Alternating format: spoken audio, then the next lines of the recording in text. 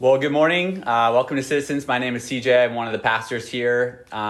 This morning marks the beginning of the Advent season where we anticipate the first coming of Jesus, where God descends from heaven, limiting his own divine attributes, takes on flesh that he might perfectly understand the human condition and gives his own life to the creation, though we are undeserving. And so during Advent, we're going to look at four themes: faith, peace, joy, and love. And this morning, we are beginning with faith. It is a terrible feeling when somebody refuses to believe you. I was driving my kids to school one morning last year, and on my way to school, there's a really busy four-way stop with the crossing guard. There's people walking, across the street with their kids. And I misunderstood what the crossing guard was signaling to me. And so I proceeded into the intersection.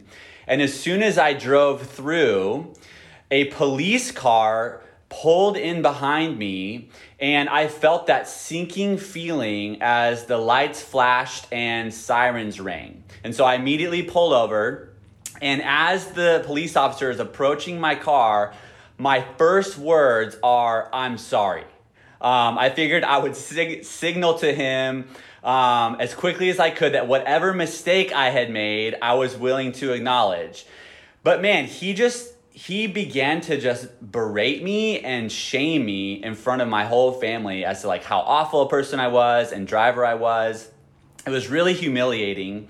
And what was really frustrating for me was there was no defending myself. There was no opportunity to explain my intent. So I tried to tell him, I got the impression he thought that I was reckless and that I didn't care about what was going on. And I tried to explain to him no, actually, I drive my kids to school on this route every day. So I'm aware of families. To which he said, "You drive that way in front of your kids? That's just sad." And he walked away. And even as I tell the story now, my blood kind of boils inside me. It is so terrible when you're trying to explain yourself to somebody or express yourself and somebody just won't believe you.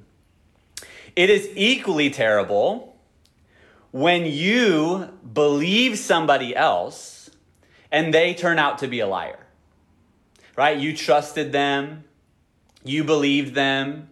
They seemed honest at the time. What they offered matched with what you needed.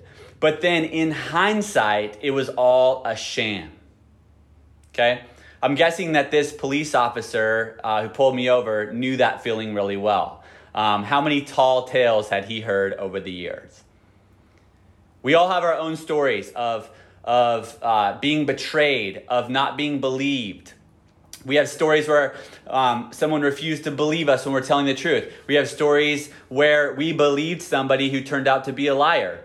And you and I even have stories where we were untrustworthy, telling half-truths, leaving important details out, if not deliberately manipulating, and people believed us when they shouldn't have. Okay, we live in a world right now where we are saturated with false information. We've never had more access to information, but we've also never been more vulnerable to misinformation. And so this new reality of sort of all this information coming at me, combined with experiences of mistrust, would cause us to ask the question, can I trust anyone? Is it wise to have faith in anything? And the dilemma is really troubling because we all intuitively know that when it comes to relationships only work where faith is involved. If I don't risk in relationship, I will never have a meaningful relationship. But my options are limited to unfaithful people. Faith in unfaithful people is my only chance at having any level of intimacy with anyone. So how do I reconcile this reality that I am faithless, that I am untrusting, and that others are unfaithful and untrustworthy. Regardless of how you feel about the Bible, whether you think it's true or whether you find it compelling or you believe the Bible, one thing is certain: it speaks to this problem. It deals directly with this problem. The relationship of God to humans in the scriptures operates on this faithfulness construct. Okay, from the very beginning of the scriptures all the way to the end, God over and over again describes himself as faithful. He says, I'm a faithful God. And he describes people as unfaithful. And then what God does in the scriptures is he invites unfaithful people to place their faith in him because of his faithfulness. How does this work? How can people who are faithless and unfaithful find faith in God? Only in Jesus. Jesus makes a way. When he came as an infant, taking on flesh, he made the impossible possible. And so today, Jesus can give us the faith we are lacking. He can give us the faith required to believe in a faithful God. And here's what I believe the Spirit wants to say to each of us this morning. Jesus gives faith to the faithless and unfaithful because he is faithful. And God is faithful whether we believe in him or not. See, Jesus is not like anyone we know. He's not threatened by our lack of faith. It doesn't surprise him. It doesn't cause him to waver or change. He says, I'll get into this with you. I'll step into this place with you where you lack faith, where you are unfaithful, and I will prove myself faithful to you. Let me pray and then we'll jump into Hebrews. Jesus, this morning, we confess that we come trusting no one but ourselves. We lack faith. We also are unfaithful, Lord. We have fallen short of your glory. We have sought out hope and joy and flourishing in places that have not provided for the deep longings of our heart. And so we come and confess, Lord Jesus, that we need a Savior today. We need your faithfulness. God, as we reflect on all that we've been given this week, as we celebrate Thanksgiving, we recognize and remember your faithfulness. We realize that you are a good Father who's given us good gifts. And so we just praise your name this morning. We ask, Lord, that you would prepare our hearts in this Advent season to receive you, that you would help us to keep our eyes fixed on you during this next month, not on our wealth or our consumption of material things, not on food or drink or even relationships with people. God, let us keep our eyes fixed on you. Help us to sing in our hearts, great is thy faithfulness. Morning by morning, new mercies I see. All I have needed, thy hand has provided. Great is thy faithfulness, Lord. Amen. If you have a Bible, you can turn to Hebrews chapter 11. We're going to be there, and then we'll be in a passage in John and in Luke 1. If you have time, we preached through the book of Hebrews, I think 2 years ago now, and Dave preached this passage, and it's really fantastic, so I encourage you to go back and listen. Before we jump into the specific passage and topic of faith this morning, though, I do want to talk a little bit about what Advent is and why we celebrate it. Advent is actually the very beginning of the church calendar, and it means coming, or it means arrival.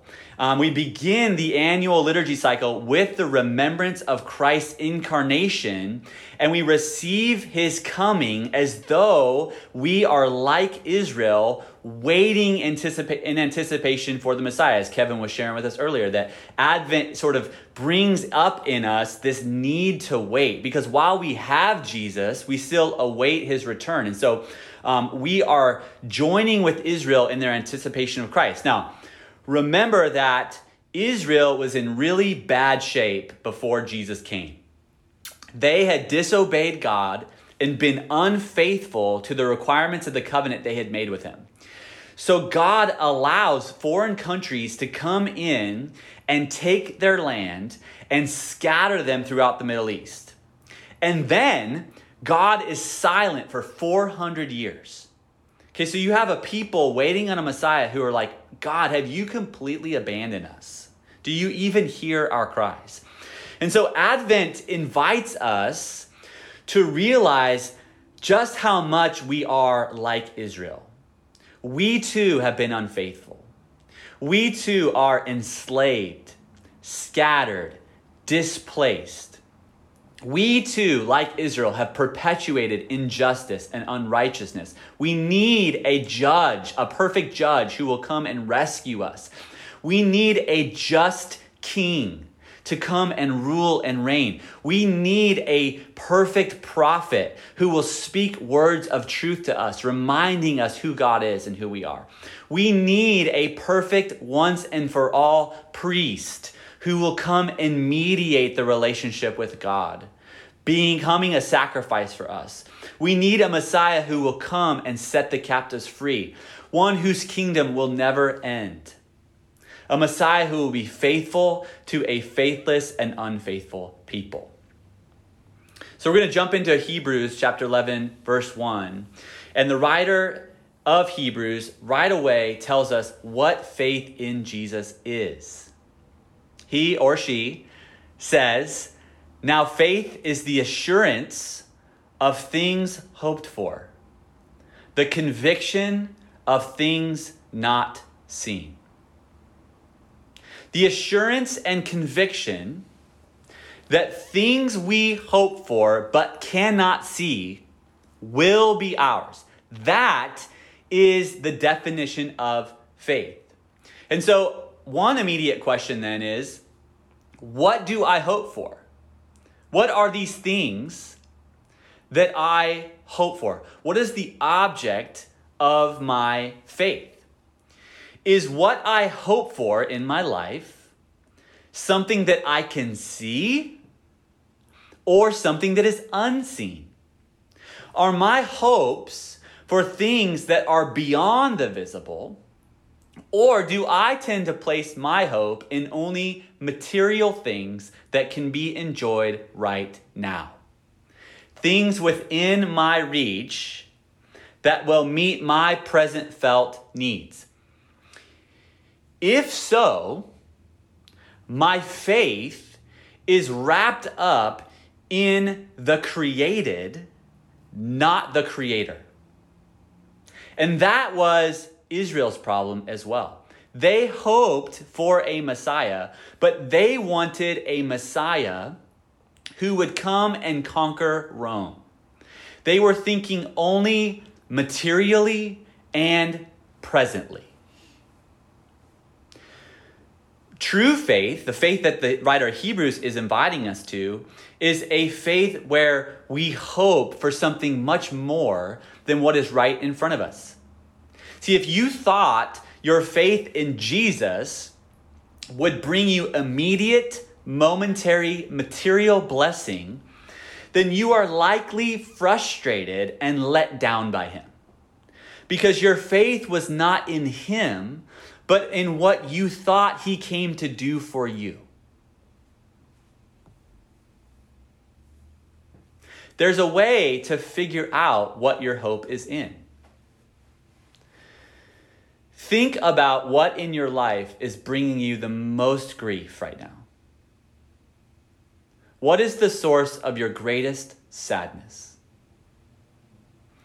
If you can pinpoint that, you will find someone or something that you have placed some amount of faith in that simply cannot provide for you what only Jesus can. Disappointment, grief, and loss are conditions of a heart seeking joy in anything other than Christ. I was reflecting this week on this passage for myself, and I am regularly reminded through my struggles and through my grief that my hope, CJ's hope, is in measured success. That's like my highest hope. That's where I find myself most let down. I was just confessing this to Anthony. I hung out with Anthony, took a walk with him, a socially distanced mask on walk with Anthony yesterday. And I was confessing to him that I want results. I want to know that what I do has meaning and purpose. And God is regularly demonstrating to me, lovingly exposing to me, that I have a hope in what is seen rather than what is unseen. And that is the invitation of Christ to every single one of us. You have some space in your life right now where Jesus is lovingly and kindly inviting you to see, exposing for you that your hope is in something other than him. The main way that he exposes this is through suffering and trials. Let's look at 1 Peter chapter 1, verse 6 through 9. He says, "In this you rejoice, though now for a little while, if necessary, you have been grieved by various trials, so that the tested genuineness of your faith, more precious than gold, that perishes though it is tested by fire, may be found to result in praise and glory and honor at the revelation of Jesus Christ." So he's saying this is a good thing. Though you have not seen him, you love him. Though you do not now see him, you believe in him and rejoice with joy that is inexpressible and filled with glory, obtaining the outcome of your faith, the salvation of your souls. The manner in which we endure suffering and trials reveals the condition or quality of our faith. It demonstrates whether it's genuine or not. And man, this is really painful. It is really painful, but it is a gift. Jesus loves us far too much to let us go on thinking our hope is in him when it is in something or someone else.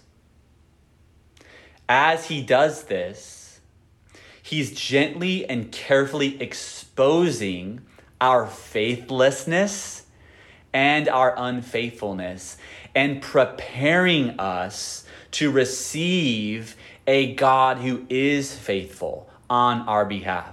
So that the more I recognize in myself how faithless and unfaithful I am, the more primed I am to receive the gospel, and the more beautiful the gospel becomes to me.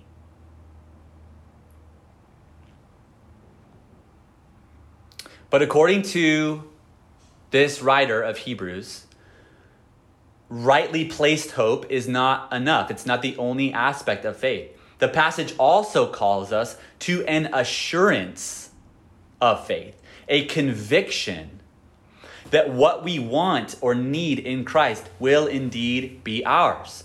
The word assurance here means foundation, and the word conviction actually means proof. So our faith in Jesus is not blind faith. It is not brainless sentimentality. It actually stands on solid ground. The faith of a Christian is on a foundation of proof. That's what the words assurance and conviction means. Now, that is, of course, not how most people think of what faith is, what people who believe in Jesus have.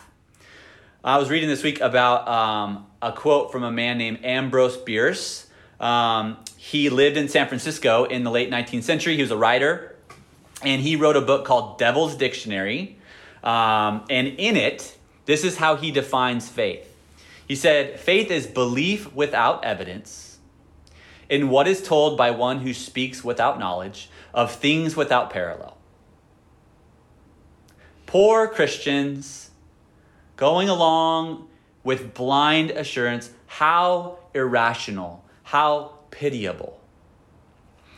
I read another article this week by a man named John Lennox. He's a professor of mathematics at the University of Oxford. And John Lennox is actually a Christian, and he interfaces with a lot of atheistic colleagues over matters of faith. And so people will tell him all the time that the problem with faith is that it is blind belief in the absence of evidence. He writes that he is often told that the trouble with believers in God is just that. They are believers. That is, they are people of faith. Science is far superior because it doesn't require faith. John says, it sounds great. The problem is it could not be more wrong. He goes on to argue that there's actually a tremendous amount of evidence in creation, in history, a rich oral tradition, and in archaeology to support the claims of the Bible. But the real teeth of his argument is that it is atheists themselves who operate with just as much faith or belief in their ideas, that the scientific method actually requires the same amount of faith we have, faith in reason itself. Let's look at this conversation that he shares that he'll have with people. He says, sometimes when in conversation with my fellow scientists, I ask them, what do you do science with? My mind, say some, and others who hold the view that the mind is the brain say, my brain.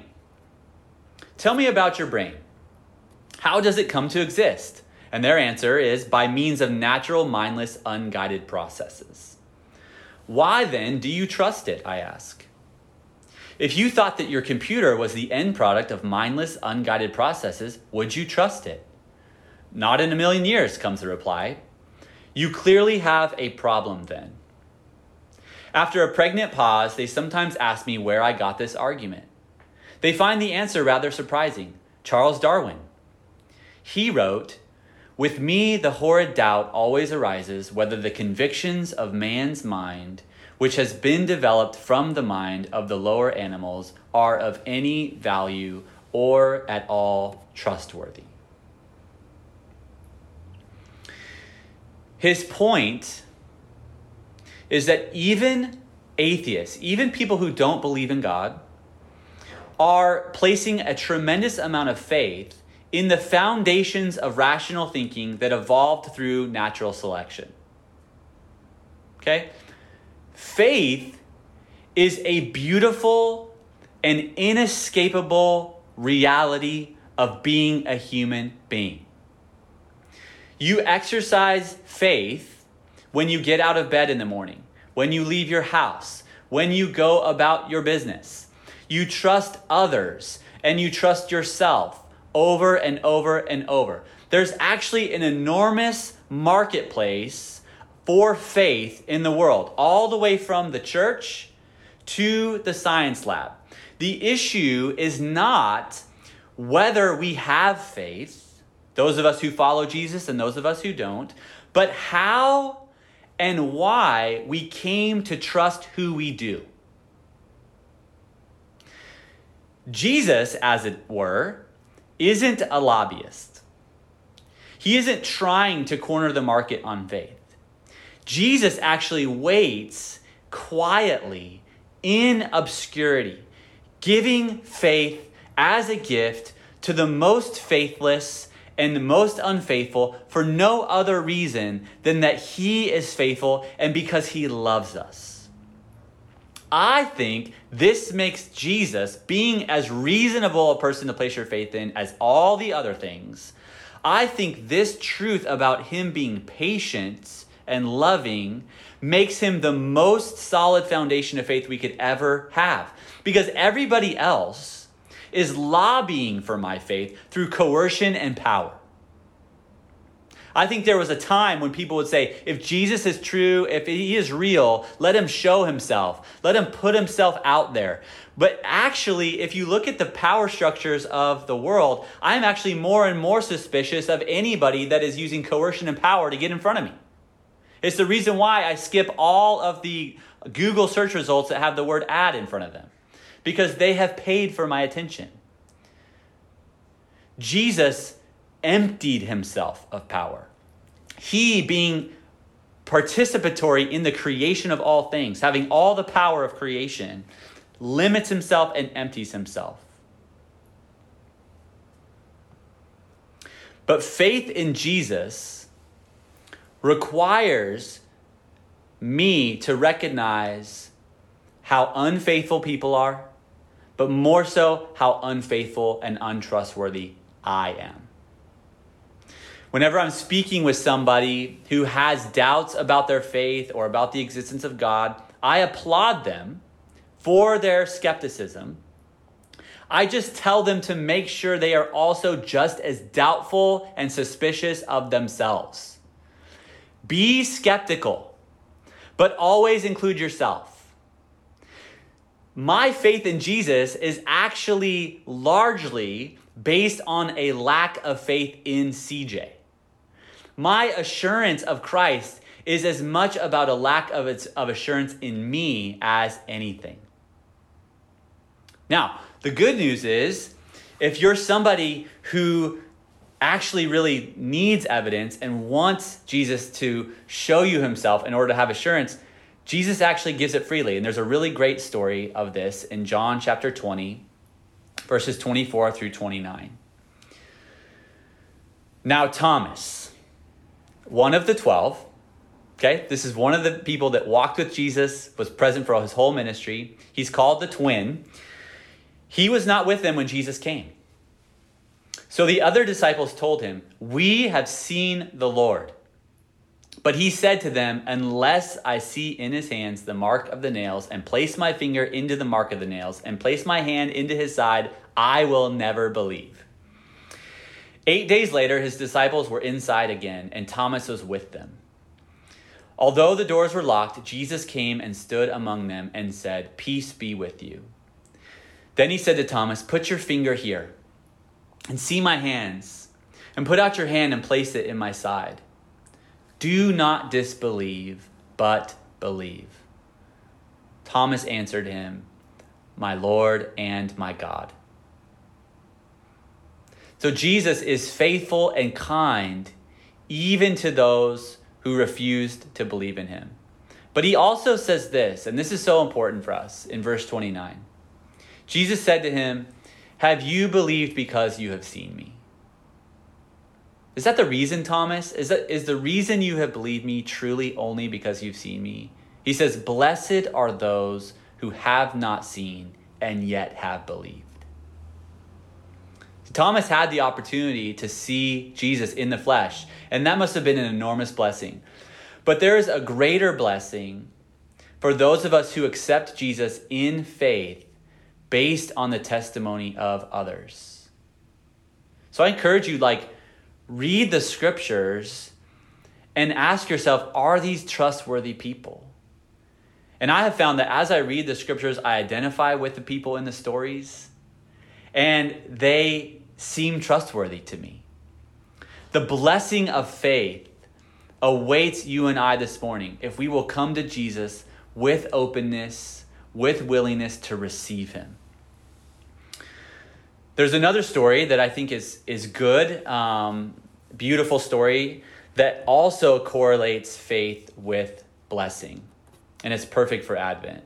It's in Luke chapter 1, starting in verse 26. In the 6th month, the angel Gabriel was sent from God to a city of Galilee named Nazareth, to a virgin betrothed to a man whose name was Joseph, of the house of David. And the virgin's name was Mary. And he came to her and said, "Greetings, O favored one, the Lord is with you." But she was greatly troubled at the saying, and tried to discern what sort of greeting this might be. And the angel said to her, "Do not be afraid, Mary, for you have found favor with God. And behold, you will conceive in your womb and bear a son, and you shall call his name Jesus. He will be great and will be called the Son of the Most High. And the Lord God will give to him the throne of his father David, and he will reign over the house of Jacob forever, and of his kingdom there will be no end." And Mary said to the angel, "How will this be, since I am a virgin?"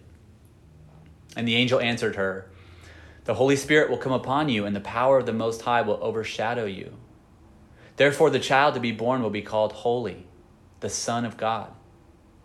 And behold, your relative Elizabeth in her old age has also conceived a son, and this is the 6th month with her who is called barren.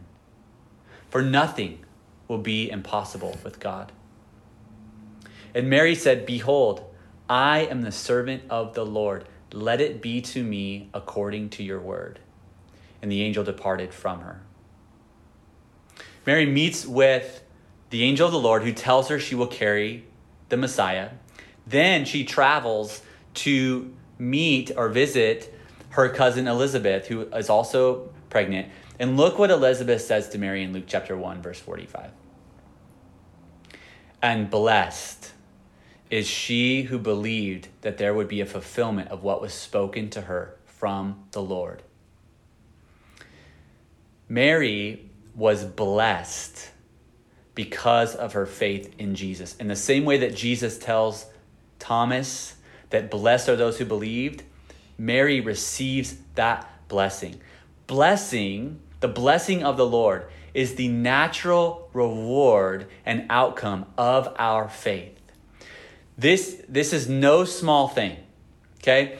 The whole intention of God toward mankind is a desire to bless them. That is the promise he makes to Abraham in Genesis and fulfills in Christ, so that all of the scriptures are about God's pursuit of mankind to bless us. This word blessing, makarios, means to extend or to make long. So that our faith causes God to extend himself so that he can be reachable by us. So Elizabeth's words to Mary mean that because she believes, that means that the Lord will reach down from heaven to earth. And there is no greater reach that God could make, no greater extension of blessing than for God to himself come and appear in the flesh. Do you want Jesus? Do you want to see him? Do you want to touch him, hear him? You can if you believe. And if you struggle to believe, you can cry out to him, "Lord, I believe. Help me in my unbelief," like Thomas did, even asking for a sign, and you will not be pushed away. Something I say a lot, I don't know if I said it a lot in my preaching, but I definitely say it when I'm with people in our church doing pastoral counseling or discipleship. I'll say, God is seeking to bless you the most amount for the longest amount of time. Whatever is going on in your life right now, that is what God is trying to do. He is trying to bless you the most amount for the most amount of time, even though whatever you're enduring might feel like abandonment. It might cause you to say, "God, you're unfaithful. I can't trust you." The reality is if you don't place faith in God, your only other option is to place faith in yourself or others. And if you do that, that will be only at best a temporary blessing, or fall far short of what God has for you. The reality is that God finds our longings for him, actually inferior to what he wants for us. I quote this a lot. It's from C.S. Lewis, from his book, The Way to Glory. I love it. He says, "Our Lord finds our desires not too strong, but too weak.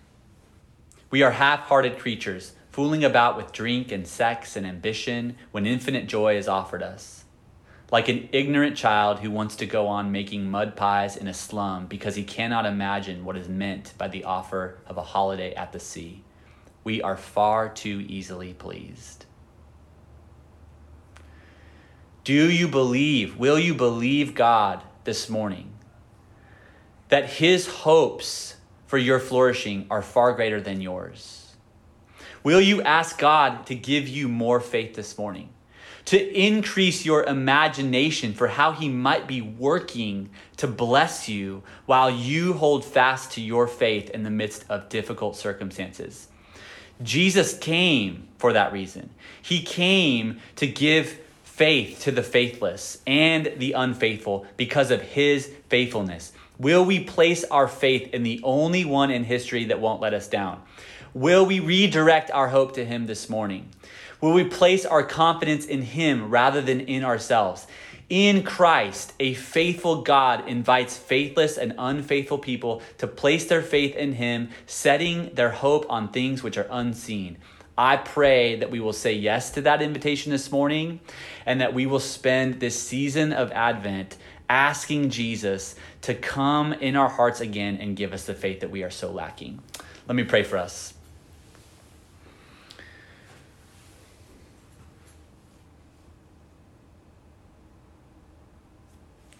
Lord, we thank you for the gift of faith that we have only because of you. We confess that we are giving away our faith to lots of people and lots of things, placing our hope in lots of entities that are letting us down, and we feel let down. We feel weary and sad, and we have grief, and we have depression. We're aware that something's missing. And so we just come this morning to ask you to forgive us, and we ask you to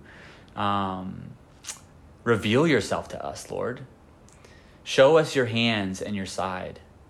Let us taste and touch and see the good news of the gospel in a new way. God, I pray for this season of Advent that we would, that you would direct our attention towards you, that we wouldn't be distracted by all the other things going on, and that you would increase our faith. We love you. It's in your name we pray. Amen.